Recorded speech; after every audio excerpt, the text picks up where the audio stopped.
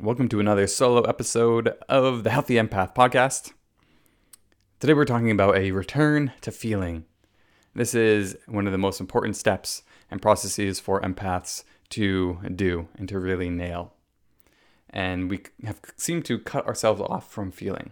Empaths, especially because we feel so much, right? We're hypersensitive. We just take in a lot of other energy. And so that leads to these destructive, numbing patterns, right? So we cut ourselves off from feeling. We disassociate from our bodies and from our emotions because we don't want to feel it. It's too much. We're never taught how to cope with it, anything like that, or how to manage, any tools. There was no, probably grew up without elders and rites of passage and ceremonies and, just teachers who know about this kind of stuff to teach you. So we really only have just distraction and numbing to deal with it. At a young age, I don't really know what else to do. So how can I not feel this? And so that's what happens. And then so empaths who want to become healthy and who want to open up their gifts and their psychic senses, a return to feeling is an integral part of that. And a part of that is going to back to when you first cut yourself off from feeling. When did I decide to stop feeling? And then if you revisit that scenario or that pain or that trauma, and depending on the level and severity of it, it's something you want to do either very gently or with someone facilitating so that you are safe enough to go there. And just giving yourself permission to feel again and then grieving, right? So we cut ourselves off at that time. And so it's important to go in to recollect and reconnect and then grieve, shed some tears for that aspect of ourself, for that loss of innocence, gather that back up so we can begin to feel again. So we can re-inhabit these magnificent, divinely created bodies. They are so wonderful. And there's so much power within there. You just have to awaken to it, right? It's because your body is the vehicle in which you experience life. You'll probably hear me say that a lot throughout this podcast because it is, and it's true. So this is the vehicle in which you're experiencing life. So if this vehicle isn't properly taken care of, your experience of life is distorted from what it could be, or from a place that will be more joyful, more peaceful, more happy, more abundant. So we return to feeling. All right. It's funny because empaths and sensitives, we feel so much that we cut ourselves off from feeling. But we're not actually not feeling anymore. Right? So it's still alive in us somewhere. We've suppressed it, repressed it within ourselves, and then we use numbing and distraction to continually not feel it and to keep it down. So you can't actually cut yourself off from feeling. It's weird, you can and you can't, because it's still going on. Because if you could just cut yourself off from feeling, you wouldn't need any of the numbing patterns or habits and the self-destructive patterns. Because then you'd just be like, I don't feel it, I'm just kind of disassociated, and that's that. It's like, no, we need to continually reinforce that. So that's why people numb with food, alcohol, drugs, social media, TV. These are all forms of distraction. Other people's problems, that's a big one too. Right? And you just project onto other people and talk about their problems and want to fix them instead of going into your own pain. It's almost like you have to experience it through someone else instead of recognizing it within you. So returning to this place of feeling is a must for the healthy empath and for someone who wants to embody their gifts. Because how can you truly use your whole body as this sensing organism if you've cut yourself off from feeling? Because you can't selectively numb. That's something Brene Brown teaches as well. So if you're numbing the bad, you're also numbing the good. So if you cut yourself off from certain pain, you're also cutting yourself off from pleasure. All right. And joy and grief, those two go hand in hand. So if you have not grieved and mourned for certain things, then you probably don't experience the fullest expression of joy that you could either. So a return to feeling is about coming back into your emotional experience as a human. And the human experience is an emotional experience. And that's something that has come through me and that I teach a lot as well. Or I say a lot, is the human experience is an emotional experience. All right. So for whatever earthly soul playground this is, I guess a big part of the design to it was this concept of emotions. And that's how, we interact and how things move and drive and manifest. And so the soul coming here for this emotional experience. Right? That's part of the soul playground. So you have to get messy and have fun by getting into that human emotional experience. And emotions are the driver of that experience. So when it comes to health, then there's an emotional driver behind your current state of health. So if that's a disease or something, then there's emotions behind that. If it's just some kind of weight loss, there's emotions behind that. Everything there is emotions behind. Everything. All right, that doesn't mean you only do emotional work and then all your problems go away and you're completely restored to the highest level of health. Perhaps. I've heard of things like that happening. But there are other levels to work, and that also work together, right? The physical and the emotional. It's important to do those things together. But at the end of the day, the emotional is more important. It's a stronger driver of health. And, when it comes to your current state of health, like what you eat isn't as important as your emotional health. All right, someone can eat the cleanest diet possible.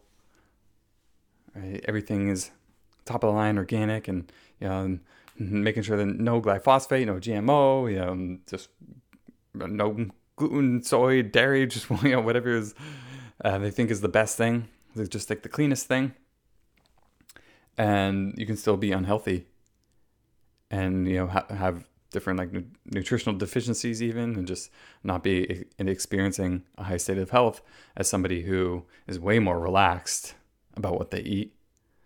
And they probably go out to eat some ice cream here and there, have some drinks occasionally, and still eat some whole food in there, and they can have a higher state of health than the other person because of the emotional state that they're in, and what they're in when they eat.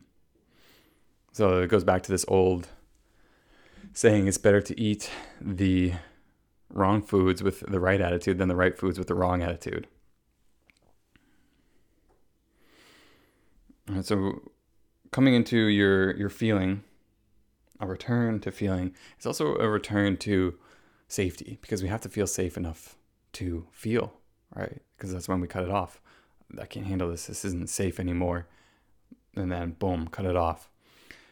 But I'm going to talk more about safety in another episode. But they definitely go hand in hand a bit. So you want to go back into feeling. You can do an exercise by yourself. You can do it in one sitting, or you can do it throughout the week by just stating the question and the intention. When did I first cut myself off from feeling? And then with the intention of, going back there and reintegrating and being ready to feel. Or you can kind of take a longer journaling practice and really just dive into that, asking that question, going in there, and then stopping, pausing, feeling, letting it come through. Making sure you're in a safe, comfortable environment when you do so. And then I recommend a feeling practice. So I guess it is a meditation practice, but I like calling it a feeling practice because that gets the point across better. And so instead of sitting for 5, 10, 15, 20 minutes and meditating on whatever you're meditating on, but actually just making the specific point to feel whatever you're feeling.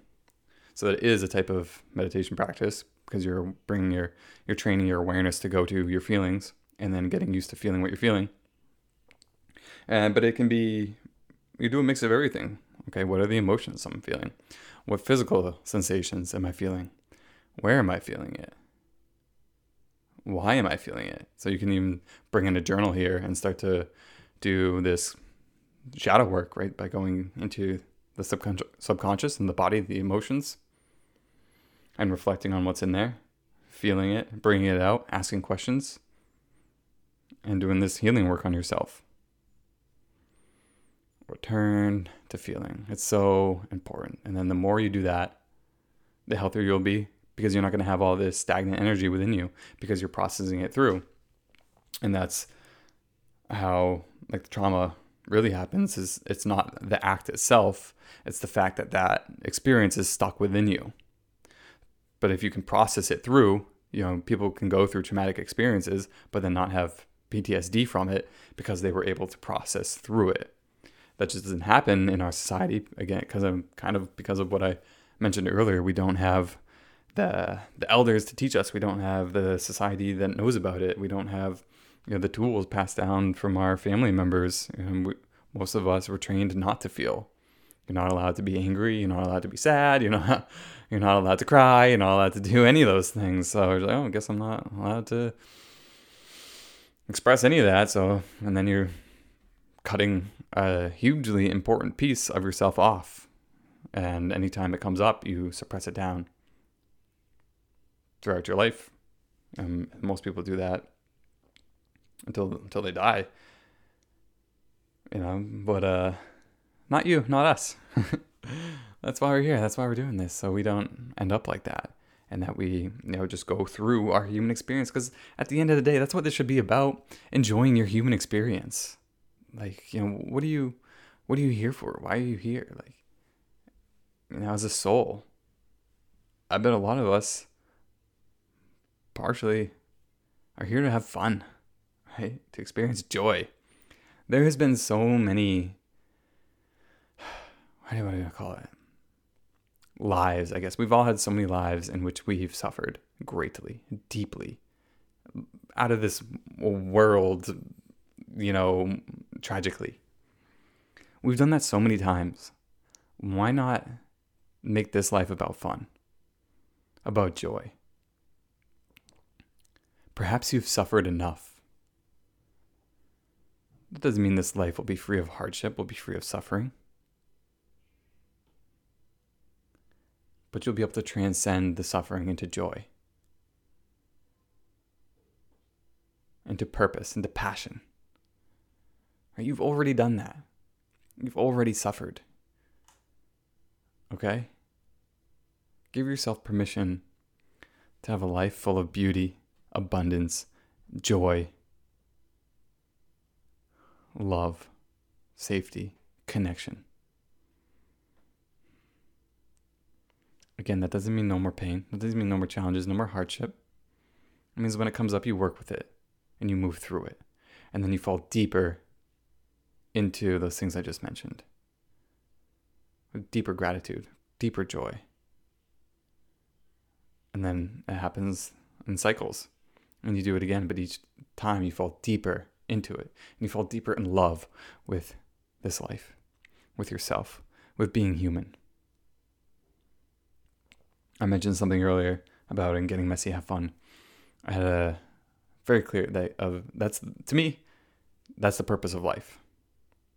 If somebody asks me, what is the purpose of life? I say, get messy, have fun. All right. It's important for everyone to explore what their that question for themselves and come up with their own answer. But I bet a lot of people are going to have very similar answers. But it's still important that it comes from within you. If this resonates, and something in you was like, yeah, choose that one, go for it.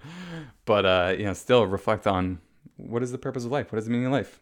And for me, this life, for Michael Marshausen, it's get messy, have fun. Right? And notice how it's not just have fun, like I mentioned. There's still be challenge. There's still hardship. There's still pain. There's still suffering. That's the messy part. I'm getting chills now. And that is the warrior, right? The willingness to step into the shit, to get in there, get messy. You know? And the way I had this realization was actually through my son Lucan. And when he came bombing into this tent once when I was doing a ceremony, some healing work. And we were in the jungle of Mexico, and he comes in and he's just like, his hair is up a mess. He's got dirt all over him. He's got scrapes. He's got blood. And he has the most beaming smile coming from him. And it immediately hit me in my heart. I was like, oh my gosh, that's it. Get messy. Have fun. All right. I have to remind myself that all the time. And that get messy part, to me, I see as jumping into the emotional ocean, the emotional turmoil, being able to jump in there, to put yourself out there, to be yourself in a world that does not make that easy. That's the messy part. Just jumping in. All right, like jumping into a cold ocean. You just jump in, you get that shock throughout your body. But you did it. And you feel so good after. Yeah, it was painful. And guess what? It never stops being painful. I've been doing a lot of cold exposure, cold therapy, jumping into cold water, taking cold showers. You get used to it, but it's never like comfortable. You experience that shock every single time, right? But you do it anyway. It makes you feel alive, right? There's some part of your soul, your spirit that becomes alive in it, that resonates with this. Is yes, perhaps that is why I'm here. To get messy, have fun. I'm going to jump in. That pain, I'm going to face it. That grief, I'm going to dive in there. I'm going to swim in that river of grief in my heart. And I'm going to cry and cry and cry and cry for as long as it takes.